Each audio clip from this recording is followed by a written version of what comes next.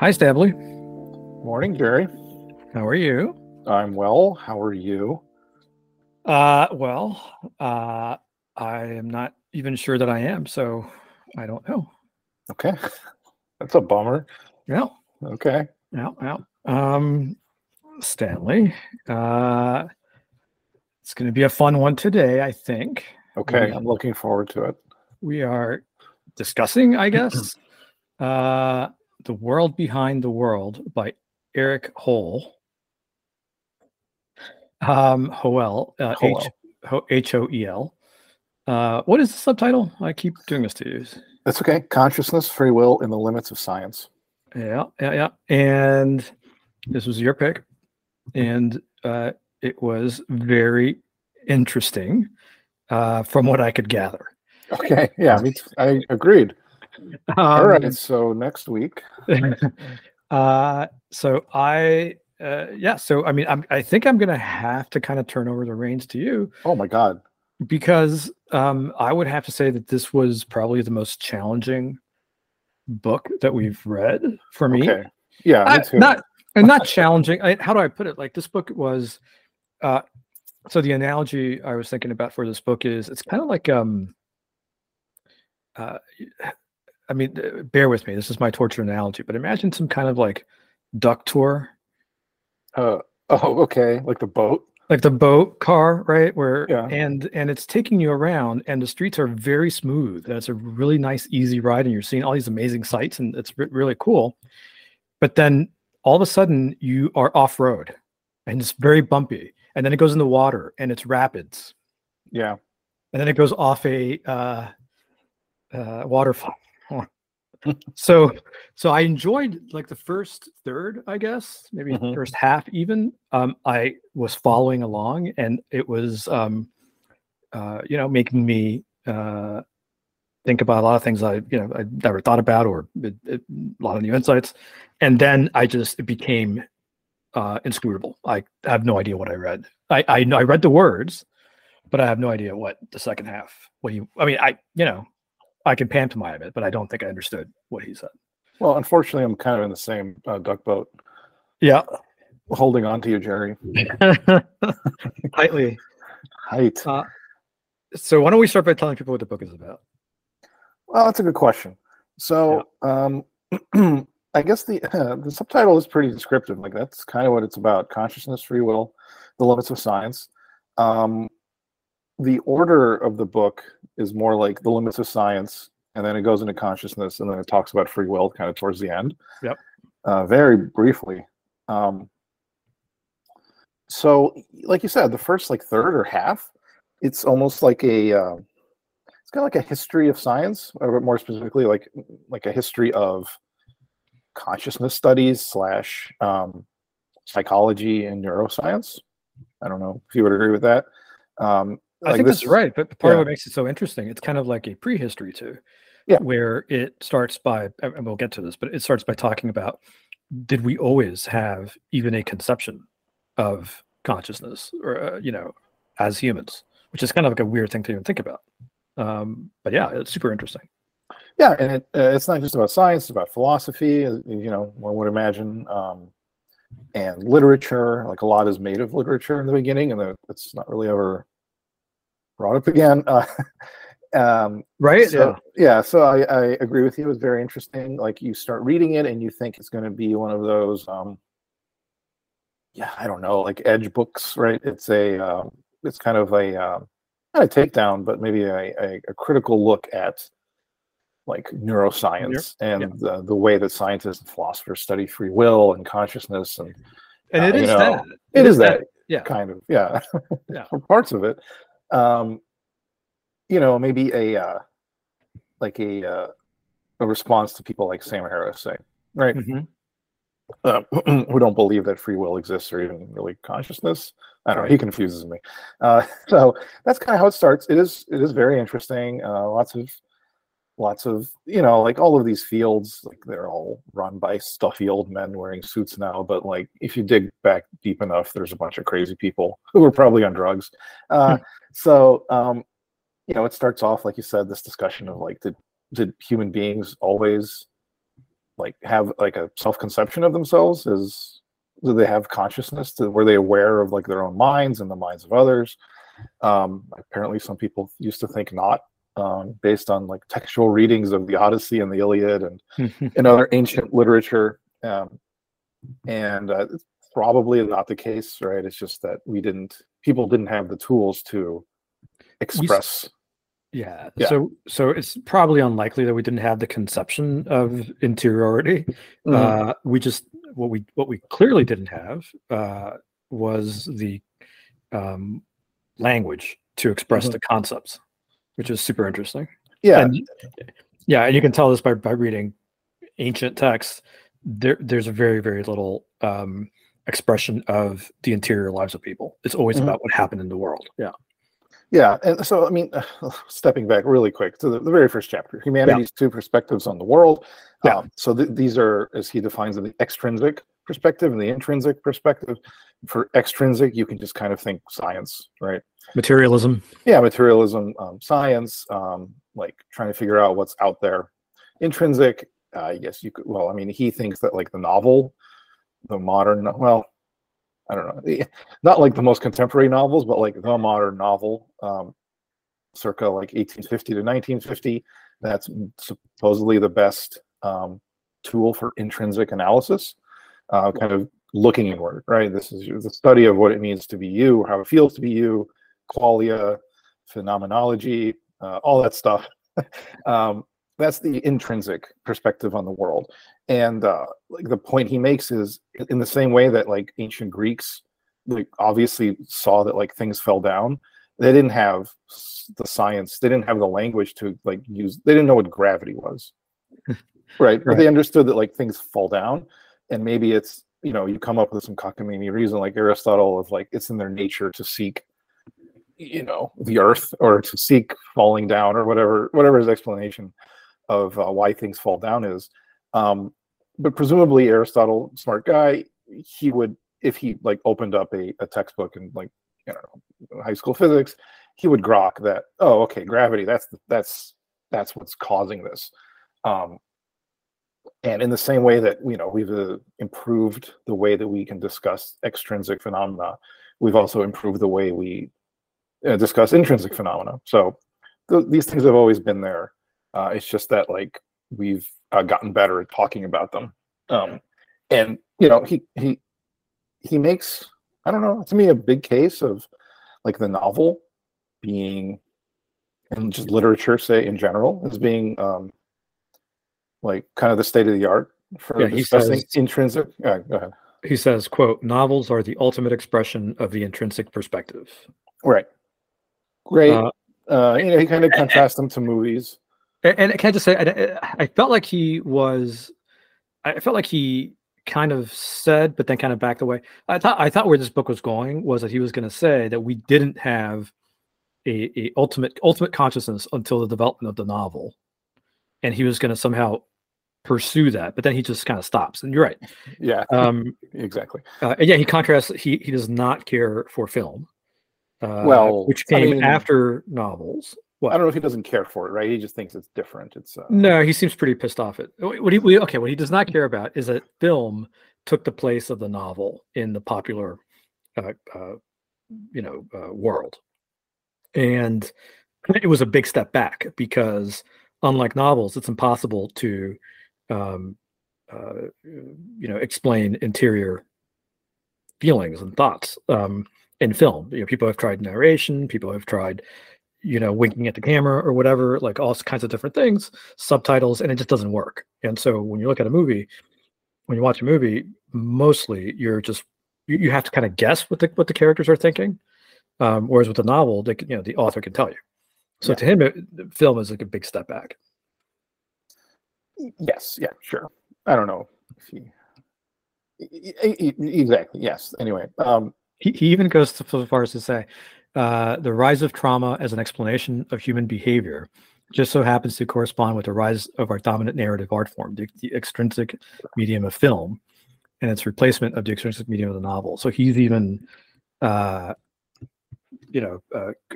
blaming it for social ills. Like people claim, people think that, anyhow. Yeah. So anyway, he's a big fan of the novel, of the written word. And he's a novelist himself, right? He is a novelist, yep.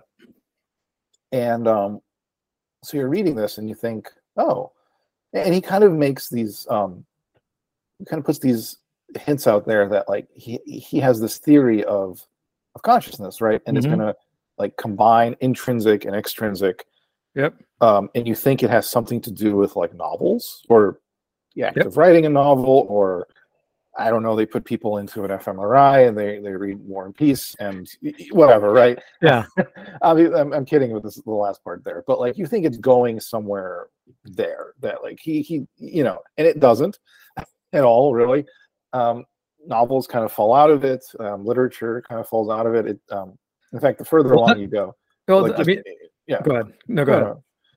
Well, just that at that point, so after he sets that up to be something, then we just turn to the next chapter, and the next chapter is about the extrinsic perspective, and basically it's about neuroscience, and it's saying, you know, well, the extrinsic perspective was invented by science, right? Galileo was the first to formalize it, et cetera, but the science can't explain consciousness.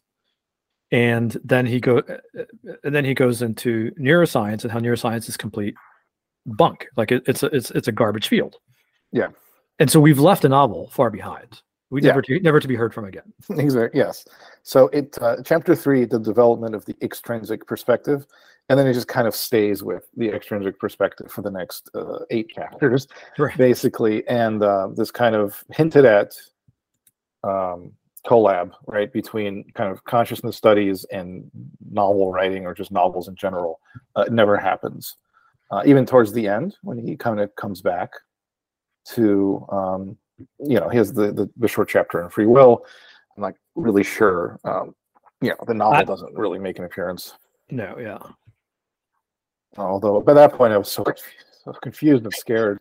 It didn't really matter. So, but you know, I've long kind of understood that science can't explain consciousness, which is a big problem for science. But the chapter here, I thought was very helpful for me to like understand in more detail how it is that science can't explain. Which chapter is that? I think the extrinsic one. And then the neuroscience. I mean, it's basically. Okay. Yeah. But it kind of begins at the extrinsic. Galileo, you know, and he's got Galileo basically. Another little note that I took. He says the philosopher Philip Goff imagines if Galileo traveled in time to the present day to hear that we are having difficulty giving a physical explanation of consciousness, he would most likely respond, quote, "Of course you are. I designed physical science to deal with quantities, not qualities," right? And which is to say that Galileo would say, you're not supposed to use science to study the soul. Yeah, exactly. So, yeah, and so, and then most of the bulk of the book deals with, I guess, I mean, would you call it like consciousness research? It's not really neuroscience per se, right?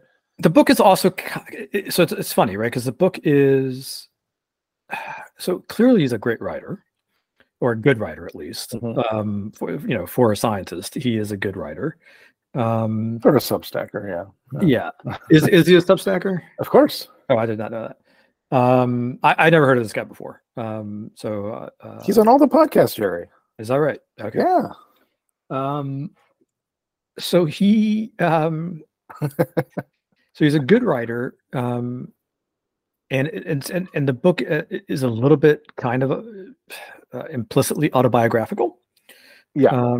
And so what I kind of read into this is, so he's fascinated with this topic, right? He, perhaps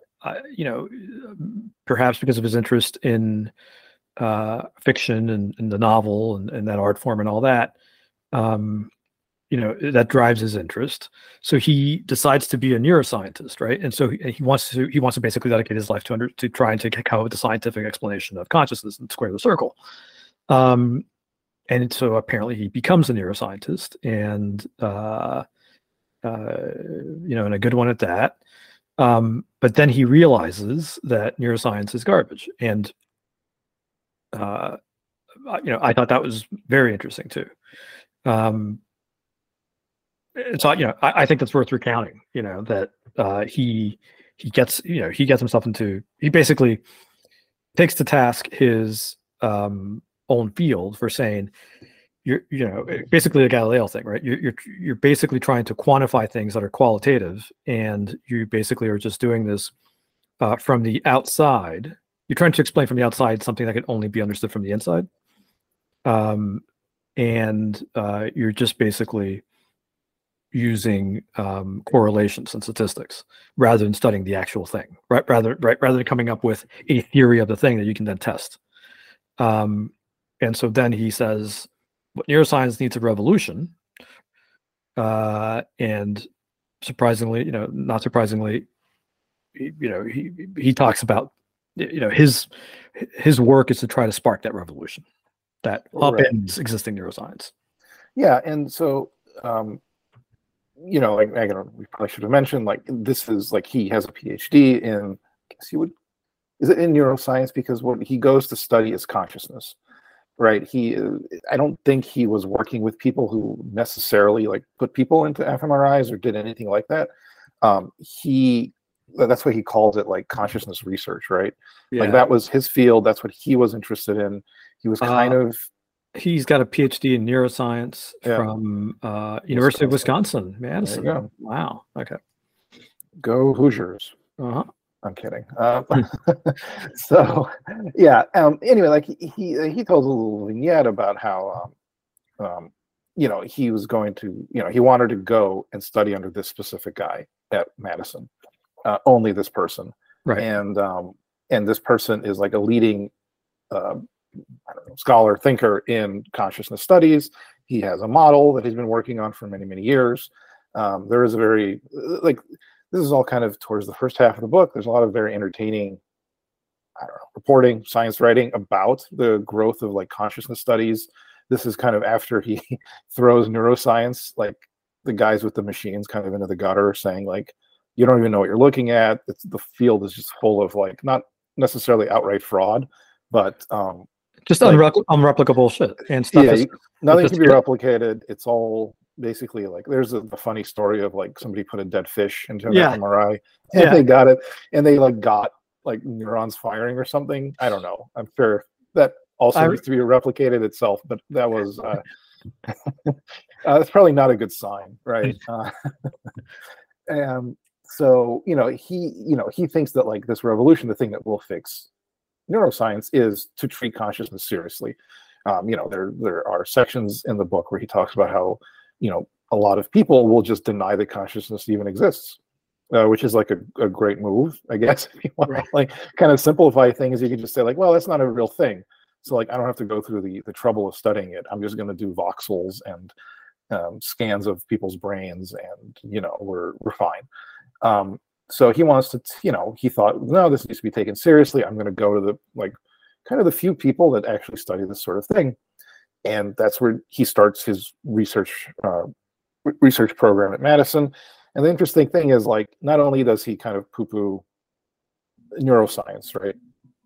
You get the impression that he doesn't think that the work that he did and like the PhD that he kind of got actually led, like, I guess he changed track kind of halfway through, but he seems to imply that like a lot of this work can't explain consciousness. Right. People are still kind of looking in the wrong place, and it's just not, it's just not going to work. Like, I mean, I don't know if he got his PhD guy's permission to talk this way, but like, you do get the impression that he became very jaded very quickly with like the stuff that he was working on. Yeah, exactly. I think he knew neuroscience, conventional neuroscience, was bunk, and so there's a very particular, theory first, abstract approach that he thought was the way. And you're right. Although he doesn't quite say it, you definitely get the feeling that he's like, it isn't going to work either. Yeah, so he's very respectful, and he, this is kind of where I guess the duck car started like falling through the ravine. Correct. Where so he starts talking about the things that he studied as a PhD student, the papers that he wrote, the research that he worked on, and he gets very, very in the weeds and very specific and kind of technical and jargony about everyone's favorite topic, consciousness, which is already kind of like, you start using words that mean one thing in normal life and they mean other things in science.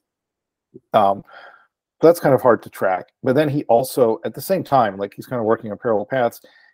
There's a lot of talk about like how science itself, right, the extrinsic point of view, right, the extrinsic perspective is like kind of fatally flawed. Like it's you can't learn everything about the world from this perspective, which is kind of what most scientists maybe naively believe, or at least pretend to believe, that like we will figure everything out. That includes consciousness by using, the methods of science. And at the same time that he's explaining like the different research that he's done, other people did, he is kind of dipping back into like the philosophy of science that says like, no, you actually can't. Which makes it even harder to read, if you ask me. Yeah, and Descartes. So that's like the last, I don't know, that's as far as the book you could understand. Like you said, you can kind of like, if I took like careful notes and memorized stuff, I could like parrot this stuff back. Right. And I kind of understand what he was saying, but like not to the point of like, you would humiliate yourself in front of anybody that knows what they're talking about if you tried. Correct. Which is probably true of most books I've read on WAP, but this especially, because he gets so deep in the weeds and the details. And I'm sorry, there was math involved. You attacked me earlier this week about it. There was arrows. There were a lot of equations, a lot of Greek letters and arrows. There were no equations. There were equations. Kind of, I guess there were equations. There were arrows. There were circles. I mean, you're a computer guy. You're a hacker. I thought this stuff would make sense to you. No, that's not how it works. What a fraud. Anyway, so it's like a big chunk of the book is kind of picking apart these theories of consciousness that he thought he would work on, I guess, as a career, and showing where they're flawed, and at the same time talking about how it's not just that like these guys aren't smart enough, or we need more time. It's that it's possible that this is just one of those topics where you're not going to learn everything. Like you just can't. Science can't teach you everything you need to know. It's just not possible. So and like you said, this is the duck car. It's like it's falling off the mountain.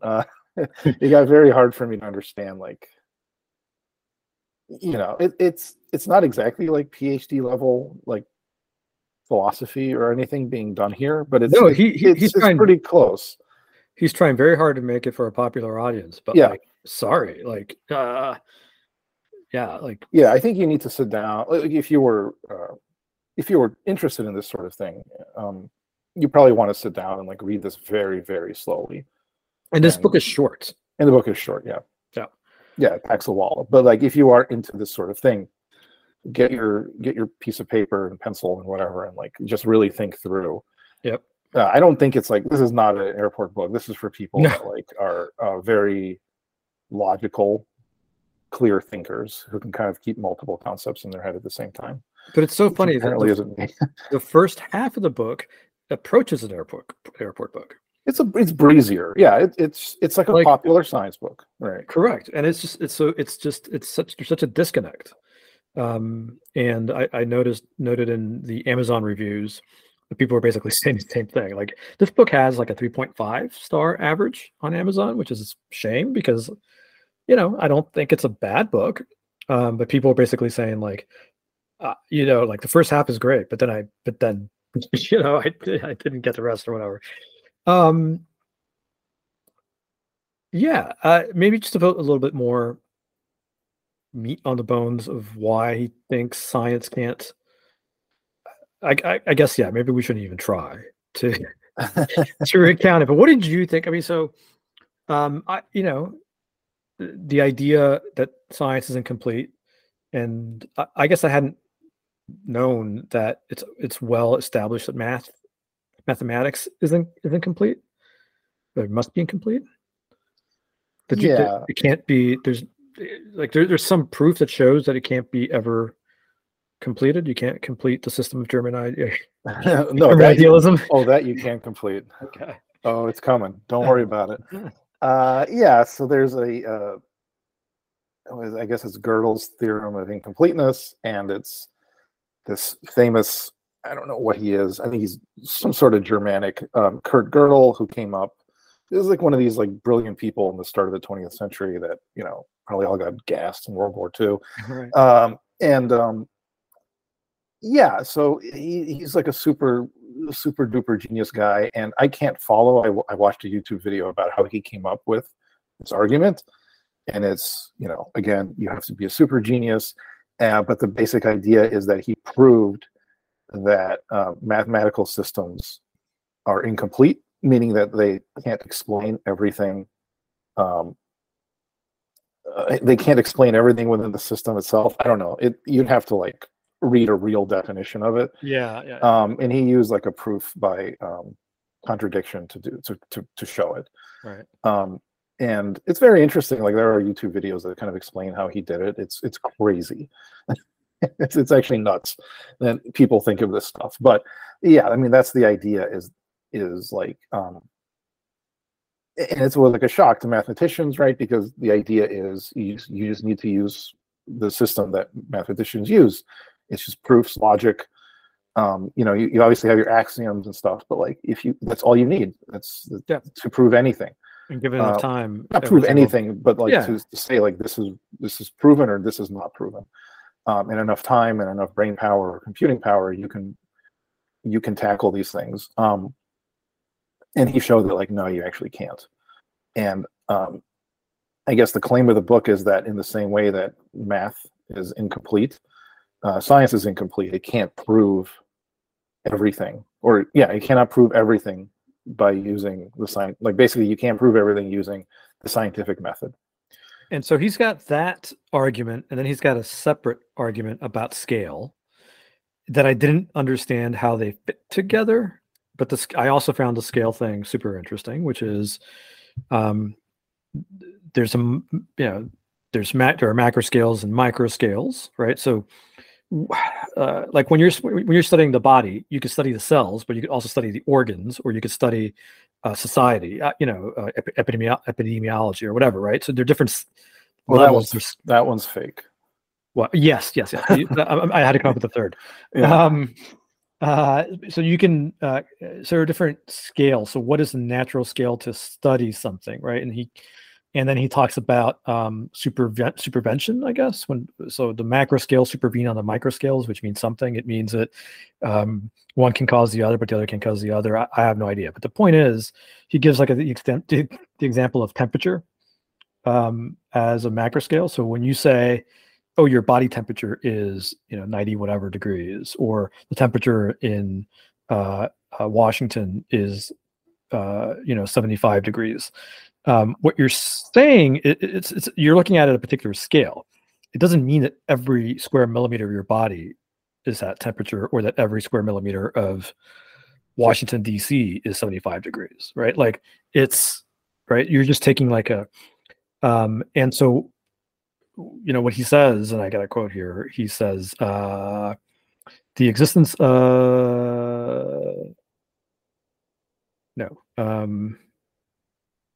where the hell was it? I lost it. But the point is that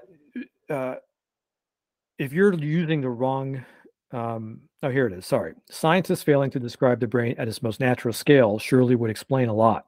It would mean that we neuroscientists have been observing and intervening on the brain in ways that aren't very meaningful to behavior or even perception. So that we might be looking at the mind on a completely wrong scale. And maybe that tell me if this is right, but that the right scale to look at from is unavailable to us. I don't think he says that, right? Okay. I think he says that. So there's this whole chapter. It's like the longest one, I think. Right?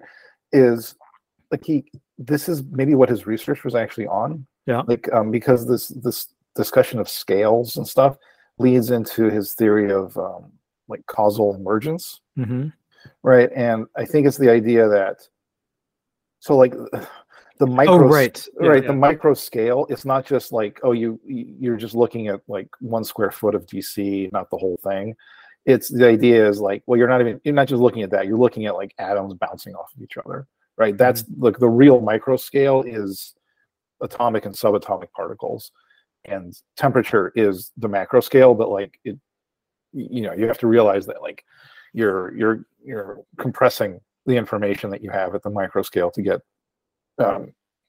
temperature. So I think his idea is that you can't knowing everything at the micro scale, which I guess is kind of the claim of materialism, right? And science in general. Like if we just figure it out, if we just track every atom, every chemical reaction, every stimulus that you have, blah blah blah, we can come up with what it means to be you, to feel like you at this moment, right? The quality of it. Mm-hmm. And I guess his claim is you can't, because consciousness is emergent. Not like Hayek necessarily, but he doesn't talk about Hayek, right? But it's his idea of it's more than the sum of its parts. Right. That's his like theory of consciousness, that it's more than the sum of all of these micro scale phenomena. And he just spends a really long time going, which is fair enough. Like I think he wrote like papers on this, so he wants to be very detailed about it. But that's what I took from it. Yeah. Yeah. Like I'll be damned if I can actually explain it. Yeah. Okay. Well. And then he talks about free will, and he has a very short last chapter where he basically says, "Hey, cheer up." Hey. Did you feel like it followed? Like basically what he's saying really. Is because what he was able to quote unquote prove, the argument that he made throughout the book is that you can't ultimately understand consciousness using science.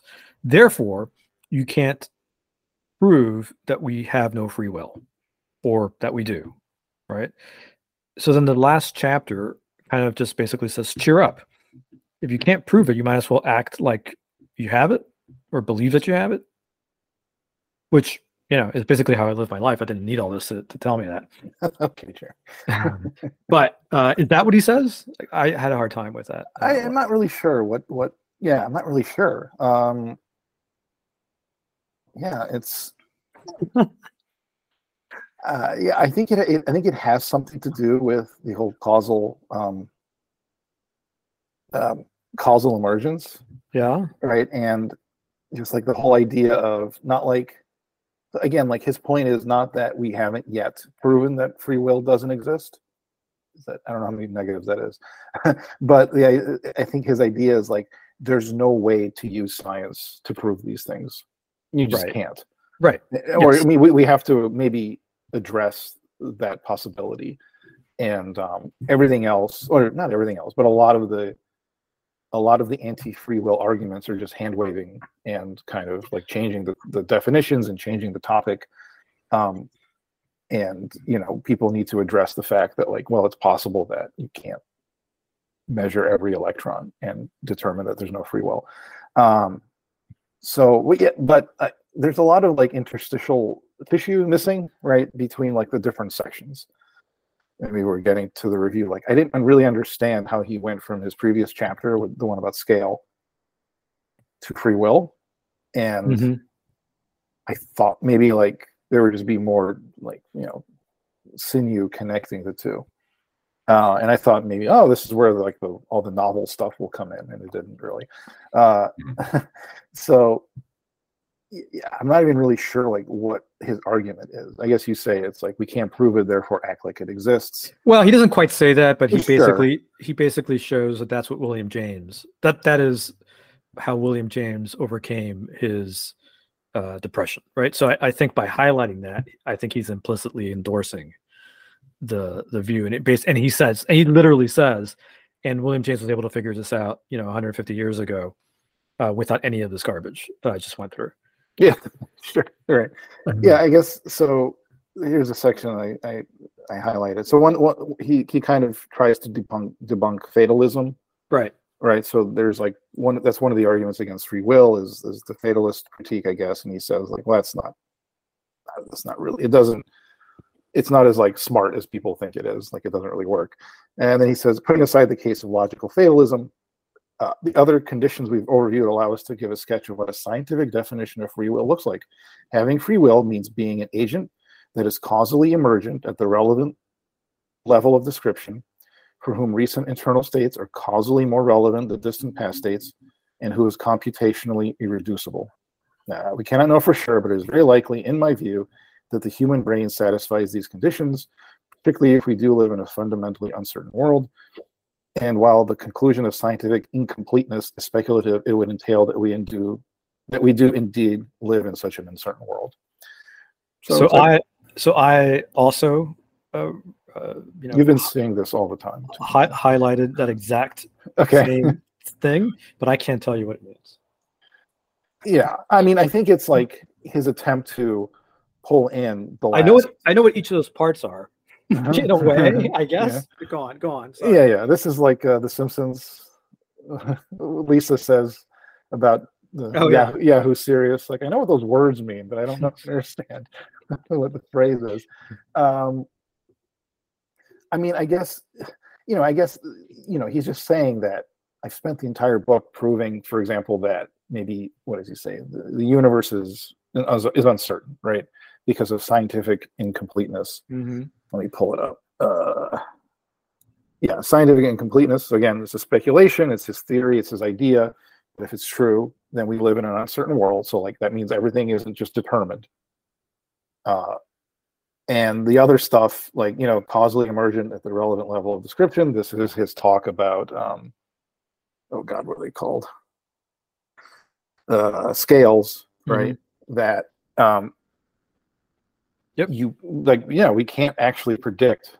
Yep. Like, if we could actually predict exactly what you're going to do based on, chemicals and atoms and subatomic particles and whatever, and galaxies smashing into each other, then obviously, like, you don't really have free will because we can predict exactly what you're going to do. We can't.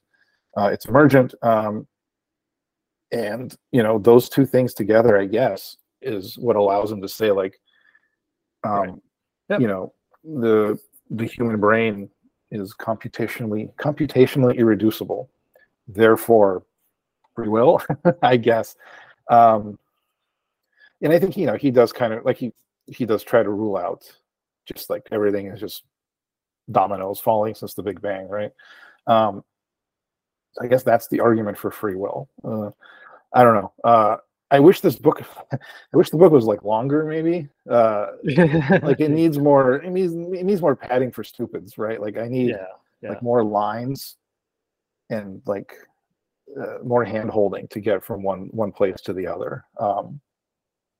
But I guess that is the claim. But again, it kind of comes out of nowhere in a way. Like there's some discussion of free will in the previous chapters, but a lot of it is very focused on like these specific theories of consciousness. His theory of causal emergence. They're very like not esoteric, like they're very like they're very specific areas of like scientific research. And I wish there was more like broadening things out and making more connections in those chapters, just like kind of leading me, the stupid, along. It's like, this is the destination. And like, it would make things cohere a little bit better because it was just very difficult. To kind of follow it, at least for me. Completely agree. I also assume this is like somewhat controversial and like not mainstream, right? So I don't know. I mean, which is fine. Like you're allowed to write a book, I guess. Just you won't be surprised to hear me say that I wish he had delved more into Eastern philosophy, which he like mentions, like just maybe he's got like a line. Just like the Eastern way of thinking about, or the Buddhist in particular way of thinking about being and consciousness. Because I'd like to know what he thinks of just the fact that if you pay attention to your consciousness, you'll soon discover that you're not doing anything, that everything that you think you're doing is just actually happening, but it's not. You're not doing any of it. So how does he explain that? I guess he kind of says like you could be looking at like a blank canvas. Yeah. And you would at least notice yourself noticing. Yeah. Or like changing where you're looking, where your eyes are going. Like so like this is a very like not an anti Sam Harris or anti right Bob Wright book, but like I think it's a completely different perspective, right? So like he does believe that consciousness is real, and but consciousness is real. I don't think they deny consciousness. I guess the self, right? Sam Harris definitely denies free will, right? Or just the idea of the self. Right. Well, yes. I guess I would like to see those things. I would like to see somebody try to reconcile those things, right? Like, because again, it's a fact that you can discover for yourself if you just introspect that you're not doing anything. Like, what would he say to that, right? Like, I'm sure he's got a clever explanation for that. So I don't know. No? Yeah, I guess he would probably say like you noticing that you're not noticing anything is you noticing something, right? Yeah, I didn't highlight the section, but he does kind of address that, like even when you think you're completely like zonked out, but hold on, but that's just your consciousness. That doesn't mean you have free will. And again, we're not denying consciousness; we're just denying free will. In the Sam Harris. Yeah, well, I don't think he would say like just because you're noticing things means you have free will. He would maybe say at least it proves that you have a self. Right. But again, like these are like okay. Yeah. We'll get them together. We'll Bohemian. What's the thing all the Republicans go to? Bohemian Grove. We'll do. Bohemian Grove. Yeah. We'll do a very special ticketed podcast taping. Yeah, Clarence Thomas can make the judgment. Okay.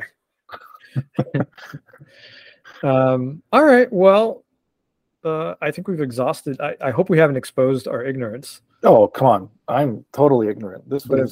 If nothing else, we've shown our honesty, right? Oh, sure. Okay, that's very poetic. Okay, did you read that somewhere? No. Did you see that on the back of a DVD case? Yeah, we're kind of like Forrest Gump. Oh, totally. With this stuff, it's beyond my ken. Like it's I thought you would get it more than I do, just because you're so adept. No. Machines. No. I think like a lot of people, I think I have a deeper than average interest, or maybe dare I say, if not understanding, just knowledge about that kind of stuff. But it's very, it's not deep at all, right? It's just enough to get me by. Just make sure the Sisyphus is happy. Yeah, sure. Yeah. Okay. Yeah. So, would you recommend this book? Let's see. Unlike maybe our next pick, it's not an airport book, and I don't even think it's like a casual sit down and read it. I mean, if you want to, you can ease into it because the first few chapters are pretty breezy, but I think you probably want to be interested in these topics. Yeah. But not at a kind of wishy-washy like book club, wine club type of way, but like really get into the nitty-gritty of like consciousness research, and even like I guess you want to know maybe like how real smart people who do real research think about these things. If you're that person, I think it's a good book for you. Maybe smarter than I am, you don't have to sit down for a long time to think things through. But yeah, if you're like precocious and want to learn more, or you're really interested in these topics, then I think it'd be worth your time. It's also like, it's not 800 pages long. He doesn't really waste a lot of time. It could have gone in a direction of like, I'm going to throw in a little story about my life every 5 pages, and he does not really do that. And when he does, it's connected to what he's talking about. So, a qualified recommendation, I say. There's no White Album. No. I would not recommend this book for just like a general audience. Sure.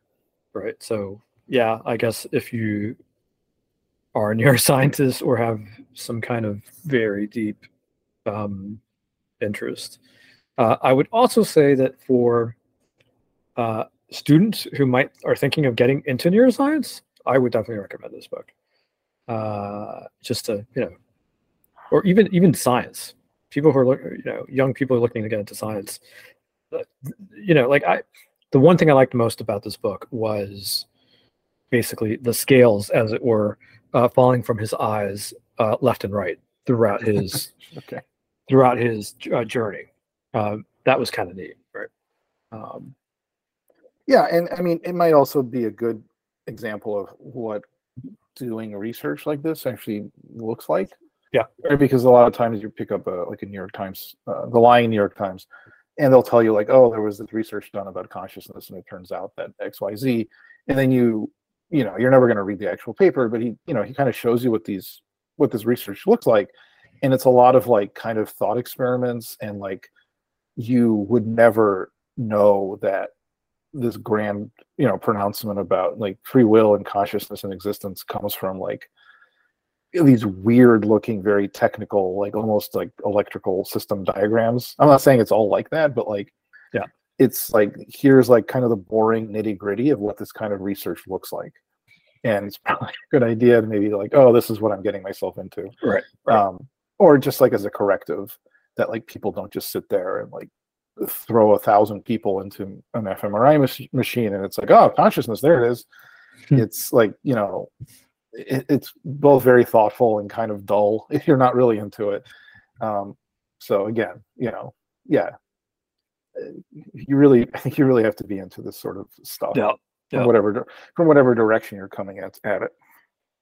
All right. Well, Stanley, speaking of correctives, for next time, my pick, something light and airy, but hopefully will be fodder for discussion. 4,000 Weeks, Time Management for Mortals by Oliver Burkeman. Are you excited? You have the time to read it? I hope so. I'm visiting a friend soon. Oh, yeah. Yeah. This is wonderfully short. It's short. It's popular. So an airport book. An airport book, as it were. Yeah. All right, Stanley. All right, Jerry. Fun as always. Of course. See you next time. All right. Bye.